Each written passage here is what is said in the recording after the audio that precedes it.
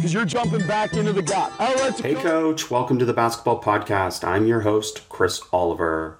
I appreciate you joining us for this week's podcast. Be sure to rate, review, and subscribe to the show, and visit basketballimmersion.com for more coaching resources and access to all the basketball podcasts.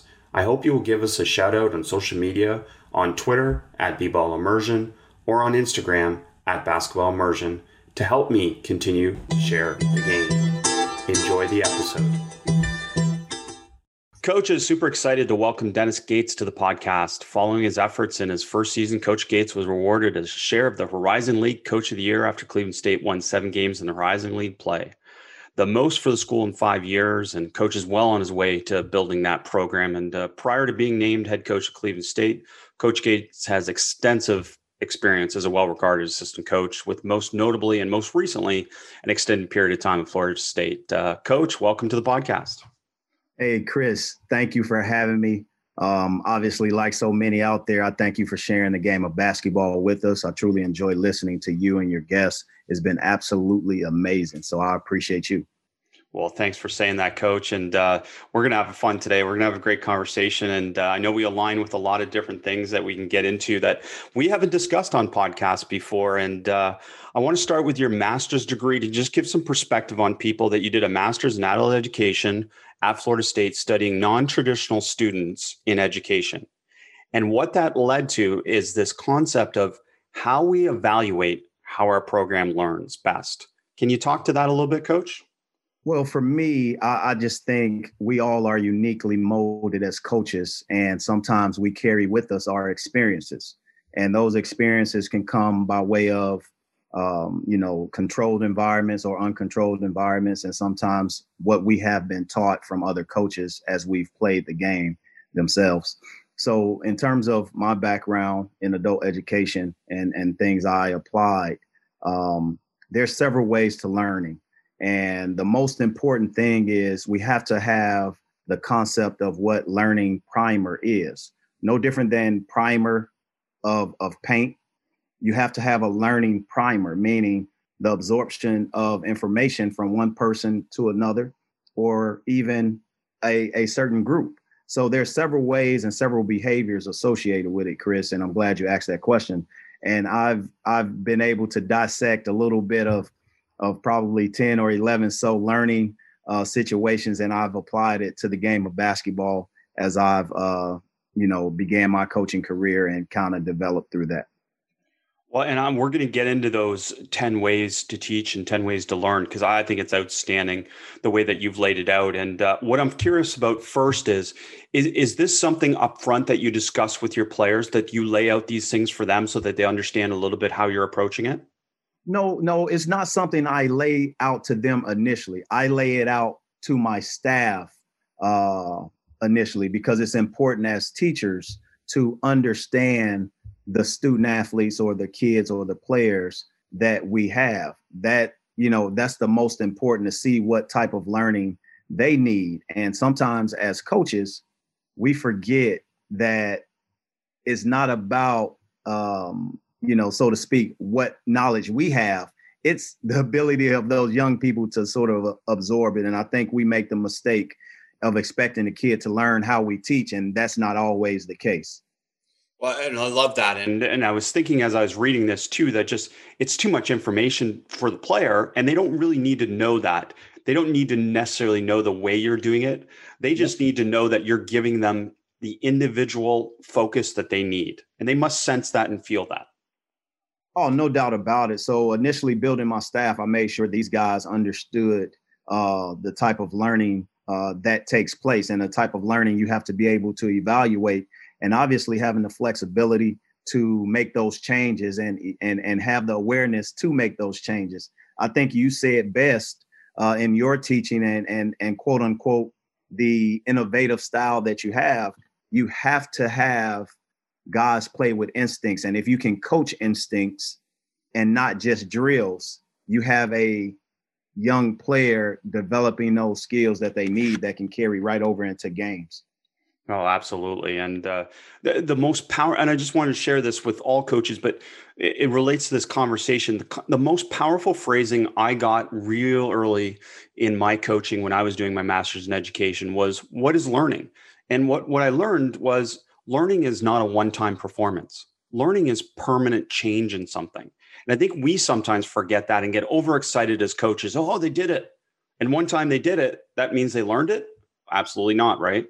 Yeah, yeah, no doubt about it. I just truly feel there's a deeper level of responsibility we have as coaches. And sometimes you can look at yourself just as a coach, but when you look at yourself as a manager, as a teacher, and as a CEO, you can kind of peel back the layers of your teaching styles and learn and develop as a coach. And that's what I've been, doing every off season. I just try my best to learn and specialize in something new, whether it's in the sciences, in the psychologies, in the, whatever area I think can apply to a group setting and individuals. I try to learn it on the off season, Chris.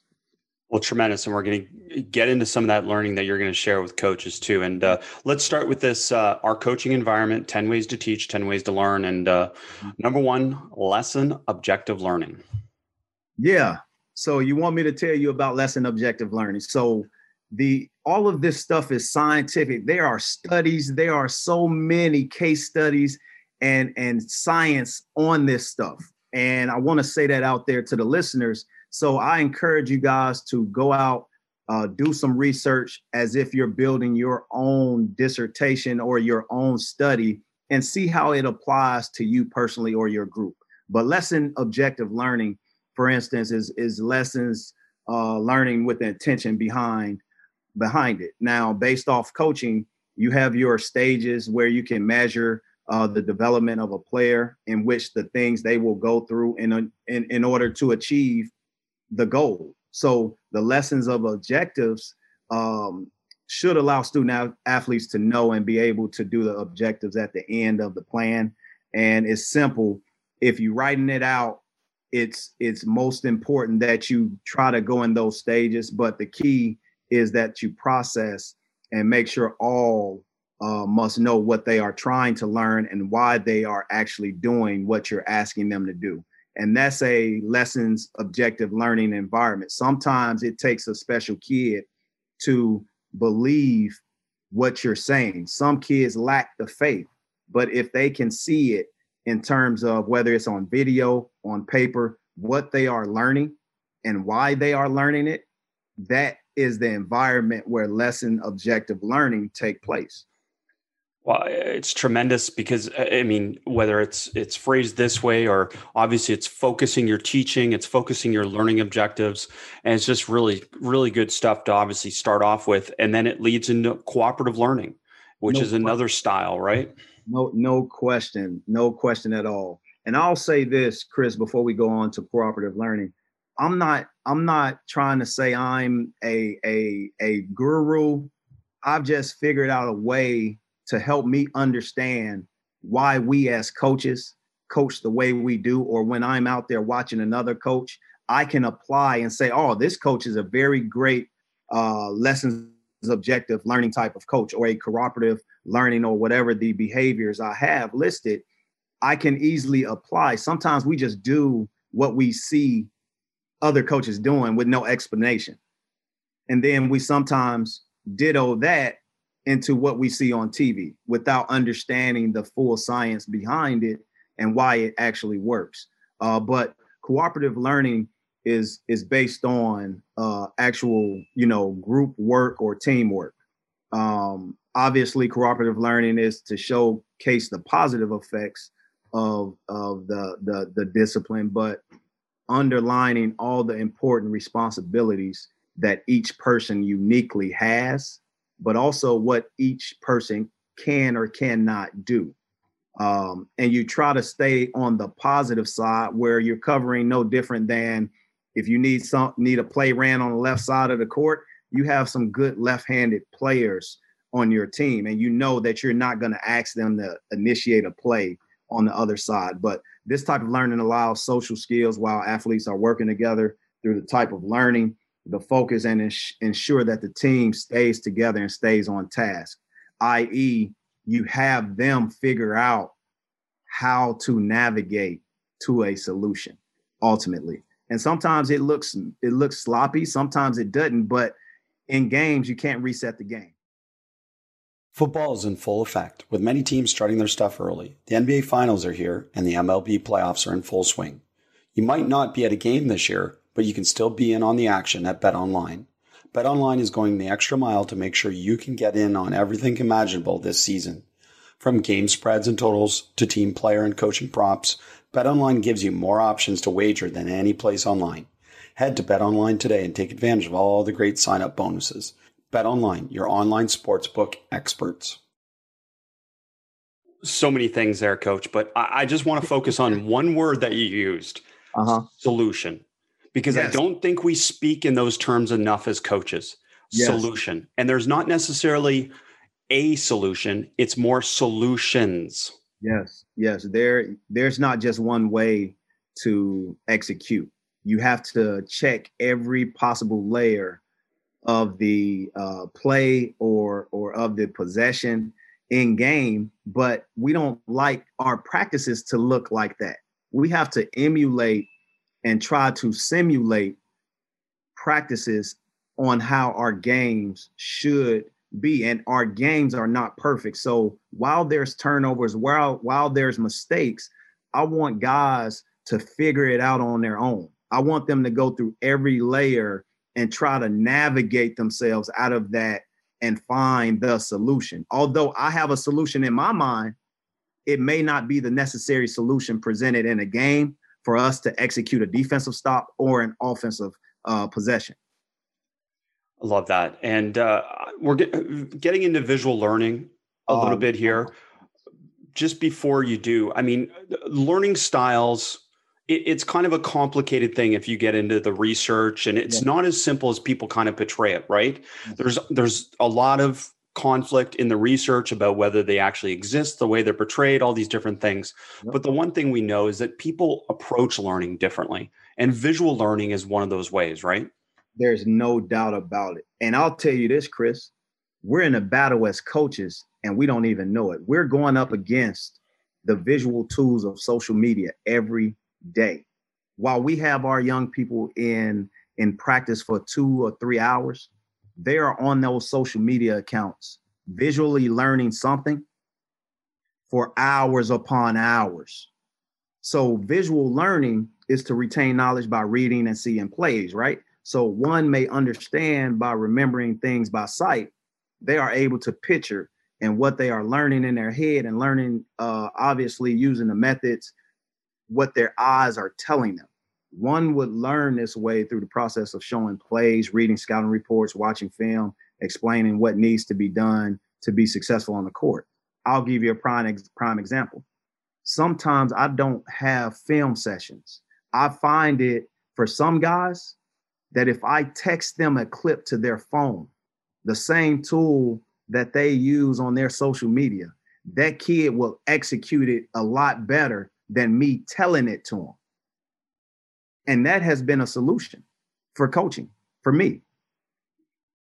I couldn't agree more. And I started to do this later in my years too, is like sending individual clips to players, you know, especially either with voiceovers or edits or different things like that, just made more of an impact than sitting in a room with them with a whole group of people doing film sessions. That's right. Everybody learns different. And, absolutely. And it's bilateral, right? You have two type of bi-level concepts. How that individual student athlete is going to learn one-on-one, and then how they're also going to learn when they're amongst a group. Those are two level of concepts and learning that happens every day in a basketball environment. Tremendous ways to be able to kind of think about how, again, like we kind of phrase these things, oh, they're so different than we used to be, or that, and we phrase it as a problem, but really it's just different, right? And we have to find a solution. There's no doubt about it. There is absolutely no doubt about it. And that's what I appreciate the most about our young people. they make us better. They make us think. They make us try to look in the mirror and reflect and see how we can become better coaches. Because there's one thing that a young person is going to tell you. They're going to tell you that they don't understand by their actions. And sometimes others, it click faster, and some it doesn't click at all. So they're telling us at that point, Coach, you need to figure out another way to teach me. And this is what this has helped me with. Well, and maybe you have some phrasing that you can share with us for this, but I'll give you an example. I did this with players, but certainly with my 7 and 9-year-old daughters now, I use this terminology all the time with them. I say, okay, don't come to me with the problem. Come to me with the solution. Yes. And to get them to think about solution-based approaches to whether it's learning or problem solving, whatever that is, that's really what it is. And it's amazing how young people really do think differently than us and often have a better approach. Yeah. So I use a phrase, HOT, hot, and that's higher order of thinking. And my players know that sometimes they have to dig down and not just explain something to me, but give me the different ways that this can be solved, whether it's on the court or off the court, whether it's dealing with interpersonal relationships on campus or not. But there's several ways, and I want them to go no different than a quarterback. I want them to check every point of reference in that play, go by their checks. And those checks may say the temperature is different. So this check right here may be the best lower risk, solution out there. And I want them to think that way, because I'm telling you, life throws us curveballs, and in the game, you are given so many ways and so many options in one setting that you have to be able to go through your proper checks. And that's what I've done. I've developed the higher order of thinking sort of with my players. I love that phrasing. Coach, inquiry-based learning. Again, this is a foundation, I think, of your approach and certainly what my approach is as well. Now, that right there, Chris, is what we just talked about. And learning that's emphasized on a student athlete's role in that process. So there's a role of a coach, and then there's a role of the student athlete that they have, and it's a responsibility. And it's being able to absorb. So rather than a coach telling the player what they need to do, the players are encouraged to explore the task given, ask questions, and share ideas. Instead of memorizing the plays and scouting reports, players are able to learn by doing it, by actually going out there and maybe going through those different checks that we spoke about, but then seeing which one may work based off a scouting report or a personnel emphasis. So instead of memorizing the plays and scouting reports, and the players are able to learn by doing it, this allows them to build the knowledge that pours into their instincts so that they can explore, experience, and make the decision. And I want to stay here a little bit. My phrasing, and I'd love to hear yours, is that they are active participants. This is not me telling. This is, you are an active participant in your learning and your development. No question. And when I've gone through this phase, Chris, I say you're a participant in your own rescue. Love and that being a participant in your own rescue, it simulates a kid where on the other end, when you rescue somebody, you're rescuing them from danger. The danger in this instant is sitting on the bench. The danger in this instance is not being able to make a stop on the last play of the game when your team needs that particular thing given. So be a participant in your own rescue is what I tell them. I try not to use negative words. So me saying rescue, that's a positive connotation on a word that requires positive body language and a positive end result versus saying they're not doing something or you're not. No, you have a chance to be a hero. Be a participant in your own rescue and help rescue your teammates. The other part I want to get your views on are this concept of asking questions, which is a huge part of inquiry-based learning. How do you approach that with your program and with your players?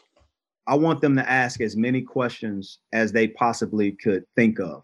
And that builds confidence because you're transparent. Because some kids, we get taught at a very young age, and somehow these insecurities continue to follow us, that there's no such thing as a silly question.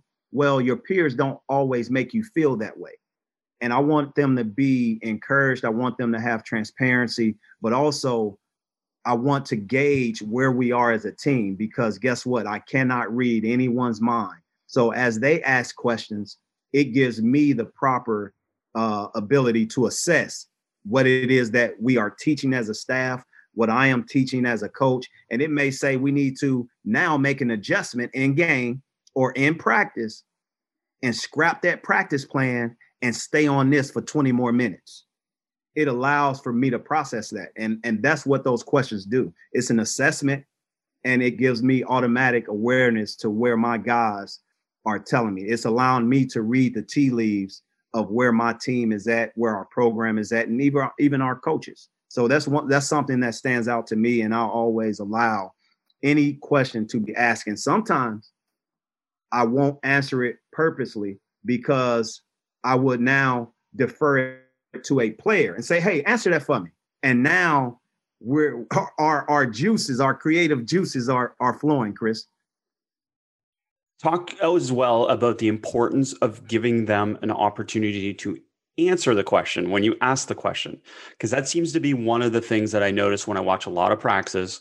Coaches who use questions won't pause long enough to give the athlete a chance to answer the question. Right. Sometimes we throw those rhetorical questions and answer them ourselves, right? Oh, I often did. I know. But it's important, because guess what? The game is not on our time. And sometimes we hoard time.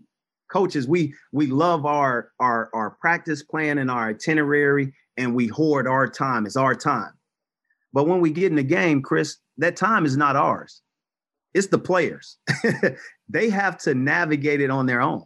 And that process allows the simulation. And the simulation is usually more important than anything. No different than in driver's ed. You got driving simulations before you get your license. That is one of the important things that I look at with our kids. Yeah, it's great stuff, and it leads into inquiry-based, obviously leads into discussion, because that's the other part you want to foster, right? You have to have that environment. You look, no one likes, you got to be a great listener, Chris. So when you allow others, you're empowering them to also teach, because that's what discussion-based learning is. It's instructional approach that prioritizes learner acquisition of knowledge, skills, attitudes through the whole discourse. So not only the discussion gives confidence to the teammates that kid knows what he's talking about, it gives confidence to that insecure kid that they are learning and getting better. Sometimes they want to see it with that move that they practiced against the cone or something like that. But sometimes they want to let people know that they have learned something new.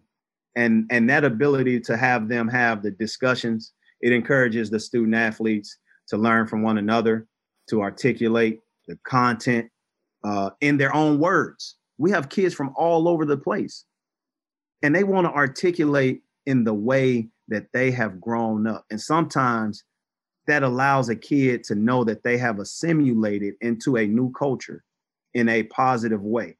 And those discussions, if they are cut off, if they are interrupted, it impacts a kid's confidence. And the discussions can motivate athletes to be prepared for the practice and the games. It's positive reinforcement.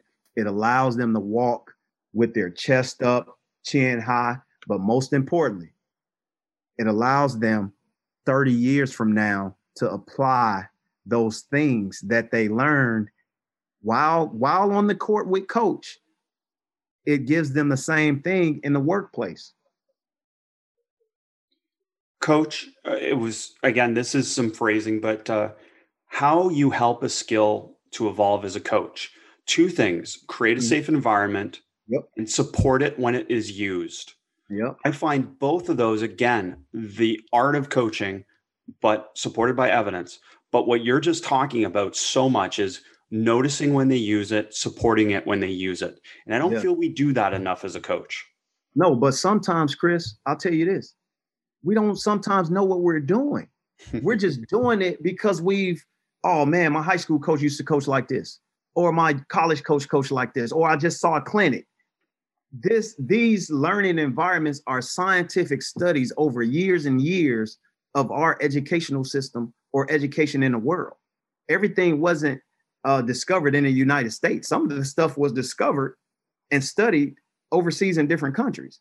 So when we allow ourselves to not just understand, but understand why I'm coaching this way and why this kid is learning this way, it'll allow you to identify and connect dots a lot quicker. I love it. I love it. And then moving on from discussion learning, reflective learning. Oh man, reflective learning. Oh, this is a good one. So reflective learning involves, like, let's just say student athletes thinking about what they have read, done, or learned, relating it to the game plan in hand and their own lives, and making a meaning out of what they have learned, right? This happens on the bench when kids are subbed out. This happens in the middle of the battle. So reflective learning has benefits of increasing self-awareness. And the worst thing you can have is anyone sitting on that bench and not having any awareness as to how they can impact the game. They are in reflection learning at that point. They are and then you say sub. The worst thing you can do is sub somebody out the game and then sub someone in, and they make the same mistake that the person in front of them made. Well, their reflective learning wasn't taking place. They're tuned out for some reason. And the key component of emotional intelligence is developing a better understanding of others. So the reflective practice can also help develop creative thinking. Love that. And Coach, I'm wondering if you have anything practical that you do to teach your players this practice of reflective learning. Journaling is a common one, obviously, but are there things that you do specifically? So there's a lot. A lot of coaches, you have group chats, and that's fine. But also you have ways to touch a certain kid. I always want them to keep artifacts, meaning a scouting report, meaning practice film, meaning because when it's their idea to learn something, your resources have to be in hand, because that is when they can maybe learn the best. And that is where the most creative thinking takes place. And sometimes reflective learning for coaches, Chris, you've been here too. How many times at night after a game have you rewatched the game like 5 times and was not able to turn it off and sleep? That's us reflective learning. Right. That's us as coaches reflective learning. Our wives call us, hey, you still up watching this game? You're reflective learning about what you can do better as a coach, and you're doing it in the wee hours. So now imagine a kid, if they have the sources of this information in their hand, meaning in their cell phone. Most kids sleep with the cell phone underneath their pillow. So if a kid is tossing and turning, I want them to have this stuff right in their hands, where they're able to now apply the creative thinking skills and reflect on how they could best serve our team, serve their role, their responsibility as they see it, and then as we see it, and merge those two gaps together. And that's what takes place usually in the wee hours. So journaling is a good one, definitely. But I want guys I may throw questions out there that I know the answer to as a coach to them late night. What did you think? Try to induce their reflective learning in that environment, late middle of the night, 2 a.m., 1 a.m., just in case they're up and can't sleep. Football is in full effect, with many teams starting their stuff early. The NBA Finals are here, and the MLB playoffs are in full swing. You might not be at a game this year, but you can still be in on the action at BetOnline. BetOnline is going the extra mile to make sure you can get in on everything imaginable this season. From game spreads and totals to team player and coaching props, BetOnline gives you more options to wager than any place online. Head to BetOnline today and take advantage of all the great sign-up bonuses. BetOnline, your online sportsbook experts. Listen up, fellows, because today we have a new Manscaped product alert. Manscaped just released the Weed Whacker Nose and Ear Hair Trimmer. Take a look in the mirror and I guarantee you'll see hair sticking out of those holes. It's time to keep your ear and nose hair looking as nice as your clean-shaven pubes. Manscaped is forever changing the grooming game with their Weed Whacker. The nose and ear hair trimmer provides proprietary skin-safe technology which helps prevent nicks, snags, and tugs in those delicate holes. The premium Manscaped Weed Whacker uses a 9,000 RPM motor-powered 360-degree rotary dual blade system. Its intelligently contoured design enhances the trimming experience, and it is waterproof, which makes for easy operation and cleaning. Look, fellas, 79% of partners polled admitted that long nose hair is a major turnoff. Get 20% off and free shipping with the code ARMCHAIR at manscaped.com. That's 20% off with free shipping at manscaped.com and use code ARMCHAIR. What are you waiting for? Go whack your weed. Thank you, Manscaped, for keeping our pubes trimmed and hairs in our holes looking nice. Now back to the podcast. And again, that's coming back to this generation and tailoring what you know about them. And, texting, are you also doing some individual clips for them at that point, or is that usually the next day, or when do you get to that? There is no doubt about it. No doubt about it. I will call a player. If we're on a bus trip or a plane, I will call a player to come sit by me and just watch this clip, as all coaches do. But we don't know that it's reflective learning that we're trying to induce. We're just saying, I got to teach them this. No, we're teaching them how to reflective learn on their own so that one day we can take those training wheels off and not have to call a kid to the front of the bus or call them to your seat in the airplane, and they can ask the film guy, video coordinator, hey, you got these clips, because we have now taught them how to be reflective. So for me, it's very important that I try my best to teach them this on their own and how to pull it out of themselves and not just wait on the coach to initiate it. So we've touched on this, which is the next one, which is student-led learning. And we've touched on it in a little bit different ways. But talk to me a little bit about how you incorporate this into your program. So player-led learning. So player-led learning is like, for instance, if I gave my kids, hey, guys, you guys do the scouting report on this team. It's me taking the coaches away, and now they're empowering their self. Or the player-led learning is one of the instructional activities that can take place when players work in small teams. So if we go 4 versus 4 versus 4, coaches can't coach the players. Players got to coach themselves. This learning allows for one player to lead a single small group through the part or a selected drill. Player-led instruction allows for a specific goal to take place, but those kids may not know why you're doing it. So for instance, we can put an offensive play in and say, guys, this is the offensive set that we're defending, but we know that it's working on our backline rotations, our baseline ability to seal, our ability to scramble off the weak side. And we just tell them that this is the play, but now they're navigating through how that play can be stopped. And a player-led instruction allows for those specific goals to take place. This allows for coaches to see what their players know and what they don't know, what they fully understand, and where the coach needs to fill in the gaps of those learning.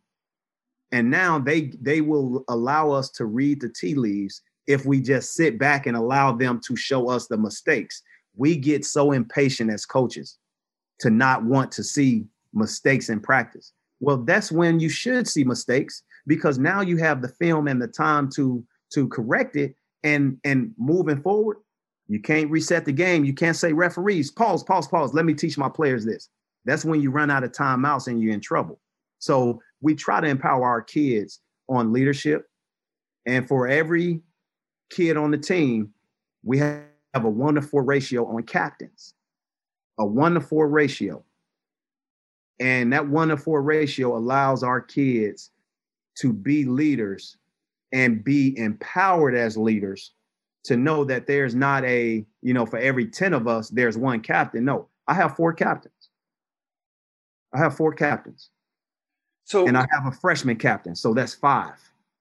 Oh, that's awesome. So I was going to ask you actually that, Coach. So I'm glad you can elaborate on this a little bit. But one of the things about player-led learning is that it doesn't have to be one big group. It can be small groups. It can be obviously a single student in some situations, single player. But talk to me again how you help these leaders evolve. Because again, we don't want just one leader. We want everyone to be a leader, and we want everyone to be a follower, right? And that's just as important. Yeah. So what we do, we try to develop the leadership. So, one thing that I did, Chris, before I got the job, the first thing I did was hire a sports psychologist to work with our team. And I wanted to work from the internal to the external. I wanted to develop leaders. I want to continue to develop our leaders, because as you graduate, the tradition of leadership stays, and you want that to be present. And what I've done, even for our young guys, we have a freshman captain, and that kid will one day become a captain, but he's developing now. Sometimes being a leader, there's so many layers associated with it that there's a lot of insecurity. You got to ask a kid how to be responsible in managing conflict resolution, mediator, being an example, be caught up in the strategic part of it. You're asking for a lot, and they sometimes don't even know that that's what we're asking. They think it's just standing at the jump circle talking to the referees. No, that's not it. So you got to develop them, and our coaches are responsible for developing that kid, whether it's through articles, through learning off film. No different than if we're trying to teach a kid how to cut, we're trying to teach leadership too. This is how you lead. This is when you pull a huddle in, but also the communication tools, trying to talk a certain way, speak a certain way. The flux in your voice can trigger something. How to read body language. Those things are what we practice, what we teach as coaches. Rob Summers, Drew Joyce, Ryan Sharbaugh, they are phenomenal coaches. They'll be head coaches one day, but they are learning this concept, and they are applying it. And those are the things that I want to continue to make sure we don't leave unnoticed. Love it. I love it. And so much of this obviously leads to this ultimate goal. You call it experimental learning. Yes. I call it, in a broader term, freedom. Freedom, no question. But there are studies about freedom, and just how you put freedom in that synonym of what experimental learning is. We're doing it. We give kids freedom, but we don't have the foundational studies of where it derived from and how it can really impact a group and individuals. These are answers that's there that we refuse as coaches because it's sort of prehistoric. It's passed down. I'm going to do this because, I've been taught this way. But let's dig a little deeper. Why? Experimental learning is the process where you learn through experience of messing up, and you're learning through the reflection. So, for example, if I stopped every time a kid was out of position, defensively, the game of basketball goes so fast. So if I stopped every time a kid was out of position versus teach them how to correctly make and cover a mistake, that's different. I'll give you an example. So we have a correct way to close out and a correct way to get blown by on the dribble. So if I don't see the correct way of getting blown by on the dribble, there's a proper technique that we use. I don't say you didn't close out correctly. I graded on how they were able to now assess that a kid, and they gave up baseline, but they didn't resolve it how they should have. And there's a different level to that. So for example, hands-on learning can be a form of experiential learning. Experiential learning is an opportunity for student athletes to apply what they have been taught to the real world.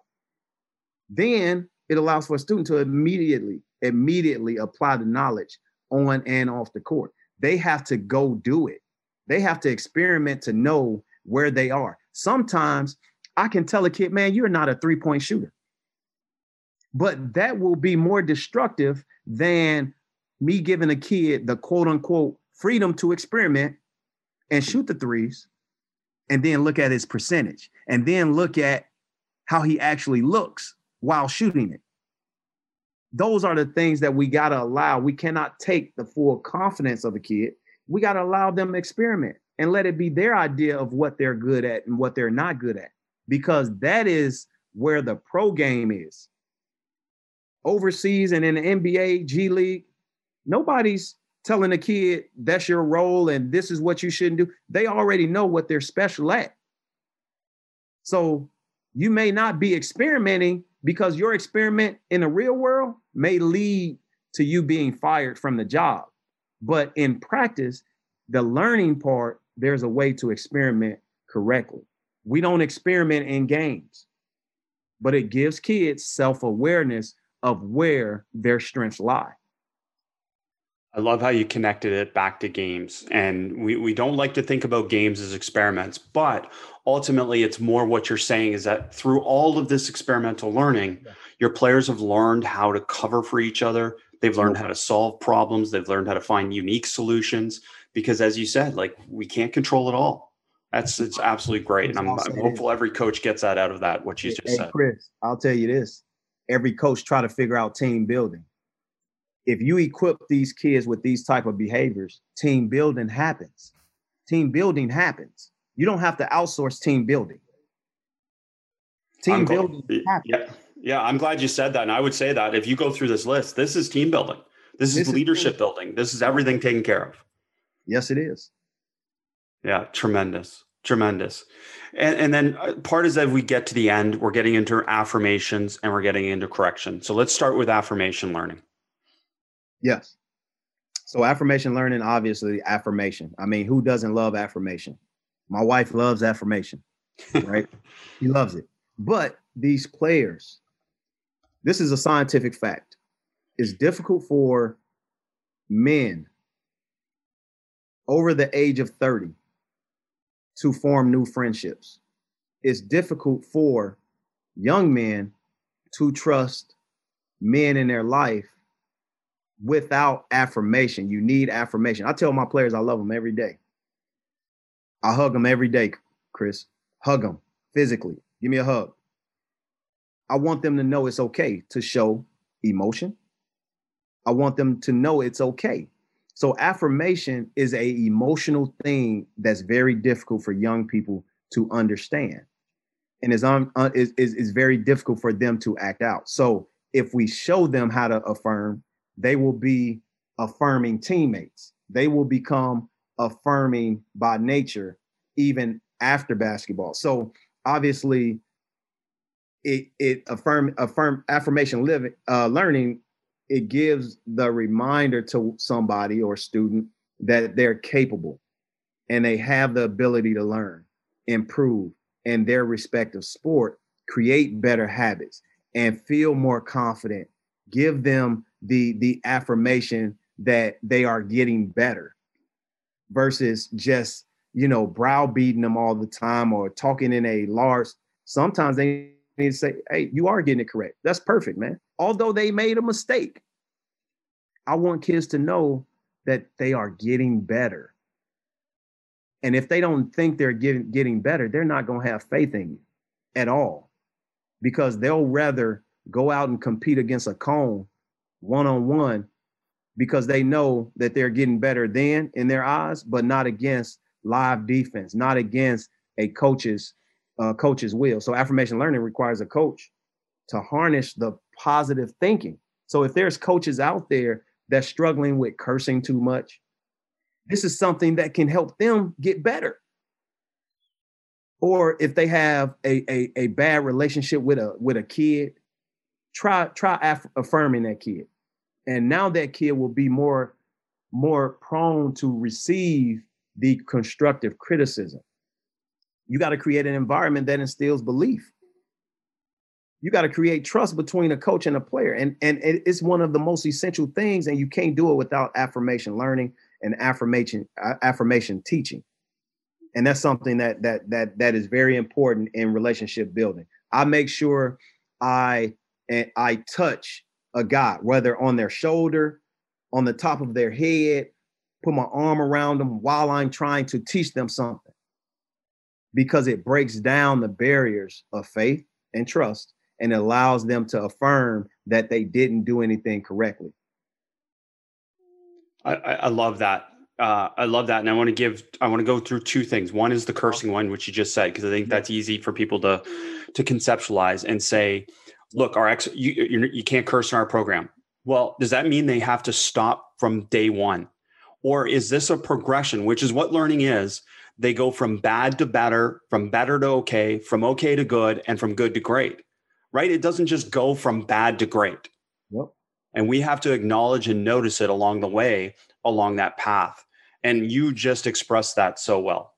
No, you have to have grace. You got to have flexibility. No different than COVID and this pandemic. Everybody has had to be flexible and be more understanding of things changing at the last second. And it's not going to get better no time soon. So we got to get better at our flexibility. We got to get better at certain things as coaches. And this pandemic has taught us how to be patient. It has taught us to find a new solution, because 9 times out of 10, that first one may get interrupted along the way.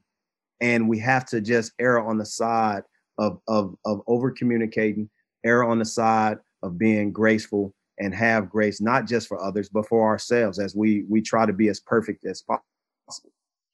It also reminds me, when you're saying this and when you're talking this way, about how important it is as coaches to rephrase or reframe things, because it's so hard as a coach. Because let's say the example is one of your players is late. Our tendency is to say, why are you late? Instead of saying, I'm happy you're here. There you go. Why are you late? There you go. Right? It's exactly that situation. And that's affirmation while learning and teaching. It's easy to say what happened. It's easy to say what happened, Chris. Why are you late? No. I tell my guys, hey, tell everybody what prohibited you from being here, or phrase it how you just phrased it. Yeah, we're glad you're here, man. We needed you. We needed you. We need you, man. Yep. Yeah. You ready? We need you, man. You can't do that to me, man. You had me worried. That's affirmation that you're important. Awesome. Let's flip it then. Let's go into corrective, which too often by young people, by all people, even adults, is thought of as negative, but correction is necessary for learning. So talk to me about corrective learning. Well, there's no corrective learning without behavior modification. Okay. There has to be a certain amount of stingers in there, and there could be positive stingers. It can be something that just reminds a kid of okay, I got to correct this. Corrective learning is a form of performance that gives someone feedback. You have to reinforce the expectations, but also correct players' errors. So sometimes, versus turning the ball over and just say, hey, other team ball, put that kid in that same environment again. Make him drive through that, or even go through the checks of now in a live environment, what you should do. If it's not going to work going that way, the corrective learning teaches the points in the process where the player has to understand what would be a better consequence or a better solution. But also now understand that the consequence for your misbehavior are clear and detailed with instructions, and then praise with the affirmation. It's almost hand in hand, affirmation learning and corrective learning. You got to use affirmation to let them know, even down the road, when they make that same play and they do it correct this time, or footwork or body language. It can be the smallest thing. They have to understand it. And I think we're getting an impression of your teaching approach, which obviously is tremendously impactful, and no question why you've had success the way you have. What I'm curious about then is, what are some of the things that you've done to be able to help players get beyond the negative perception of correction as being bad, right? Mistakes are necessary for learning. Struggles are part of learning. All these things are normal. So what are some of the ways that you normalize it for your players? So we have to learn body language. And there's a right way to correct someone, and then there's an incorrect way. I just went through this today. I had a junior, and a freshman shot a basketball that it was off balance, bad shot, right, in someone's eyes. But instead of using bad shot, that kid should have heard there's a better way to score. There's a better way to score. And kid kicked a garbage can. He was upset visibly. So in the huddle, I made him, okay, tell me how you're going to and would, as a junior now, handle that situation. And then now, as a professional player, how would you handle that situation? So you have a responsibility to put them in environments where they can see themselves, they can reflect, they can go by experiment, and they can obviously apply it all. And that kid was able to now say it correctly and do it correct. So you got to allow the opportunity to take place. And for me, it has helped. And we just went through that today, and we were able to get back on course. That's tremendous, because again, you're trying to put them in a different situation to understand that, well, for some reason, the behavior may have been acceptable in your past environment, right? But think about your next environment. It's not going to be acceptable at all. And guess what? I didn't tell him he was wrong for doing it then. I said, the freshman version of you, that may be okay. The high school sophomore version of you, that may be okay. Good job. Kudos. But now the growth expectation that we have on where you need to see yourself is this.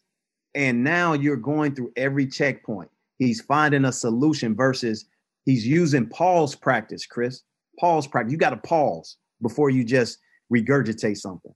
And he was able to have a pause practice. And sometimes that in practice can show up in a game and cause your team in a tight space to respond or take body language a little bit different than they should. Coach, let's go into now observational learning. How does that fit into what you do? Well, observational learning is where you want kids to watch film on their own and get better. You want your coaching staff to watch film on their own and get better. Well, if they don't know what they're looking for, there's no way for them to learn from an observational standpoint. And it occurs through them recognizing the behaviors of others and learning through others and learning from others' mistakes. If that kid is sitting on the bench and they hadn't reflected, they're not going to be able to learn through observation, because now you're asking them to do two things while they're sitting. Reflect on how they can apply and get better and help this team win. And now observe the conditions in the game that now they can find suitable to apply their skills, talents, and ideas and help us win. It's a form of social learning. So social learning is this. If you see a crowd running and hysteric, you're not going to walk in that direction. You're learning observationally, and you're going to turn around and run with them. So it's based on that process. Observational learning, you have to retain information. You have to duplicate it. It's almost like having a photogenic memory and having a deja vu moment in real time. It's powerful. It's a powerful perspective. But watching your teammates around you, if someone has a great, unbelievable in-game move, and now picking that apart and saying, okay, I'm going to add this to my game. It seems to work for player A. It may work for me. And now they're modeling those actions in a positive behavior. And sometimes how they receive teaching.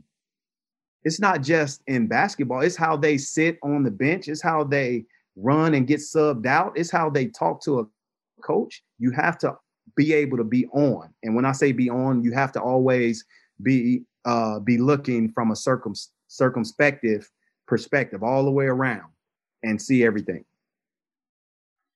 I love it. And Coach, I mean, so much of this obviously shines through in everything that you're talking about here. And this is this concept of discipline. And talk to me about that, because some people might consider how you're approaching this a soft approach, for lack of a better word. But discipline shines through in everything you're sharing, in my mind. No question. No question. So take discipline. Some people may say, okay, it's the nature at which you're dependable, being able to do something and stick to it. I also look at it as a branch of knowledge, no different than the systematic of a discipline. We have a discipline in coaching. We have a discipline of behavior. And now it's looked at as a branch of knowledge. So it's two ways to look at it. And if you look at it, it goes into sort of a hopscotch phase.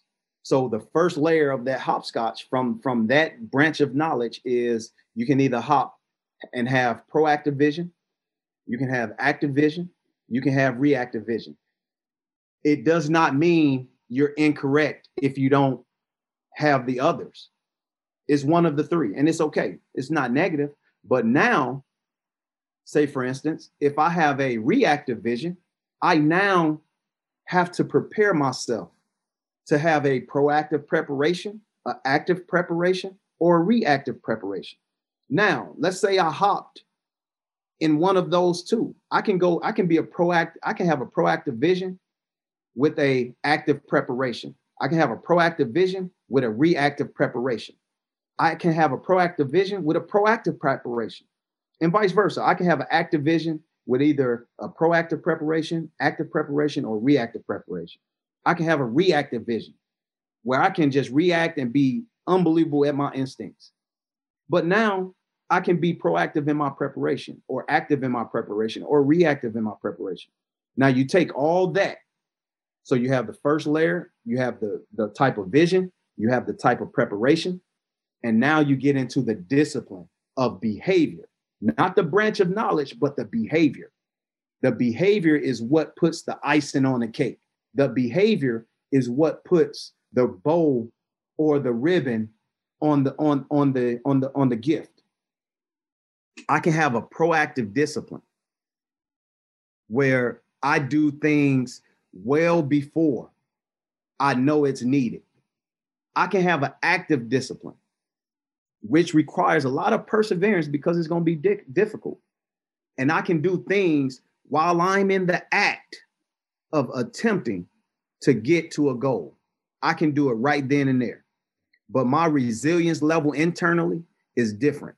Now I can have a reactive discipline, Chris, and that code or that behavior with reactive requires you to be able to process things by elimination, a quick thinker to get to that goal, because you got to figure out ways now to catch up to what's around you.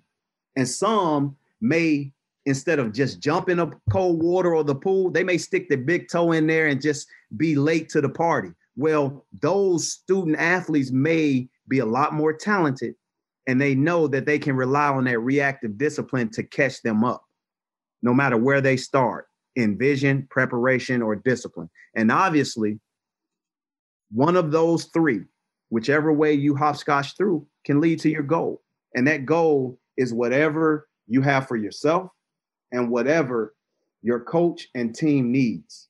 And sometimes in that environment, we confuse individual goal with team goal and the expectations our coaches have. And sometimes us coaches, we don't allow our players to be themselves. Some kids are just proactive by nature. Some kids are active by nature. Some kids are reactive by nature. But again, it's them navigating to find a solution, Chris. Coach, I'm so grateful for so many of the conversation I have, and I will just throw this near the top of the list. I mean, talk about things that stimulate your thinking. You've just shared so much that will stimulate a coach's thinking, and particularly in ways that probably we aren't stimulated enough. So I can't thank you enough for sharing the game with us.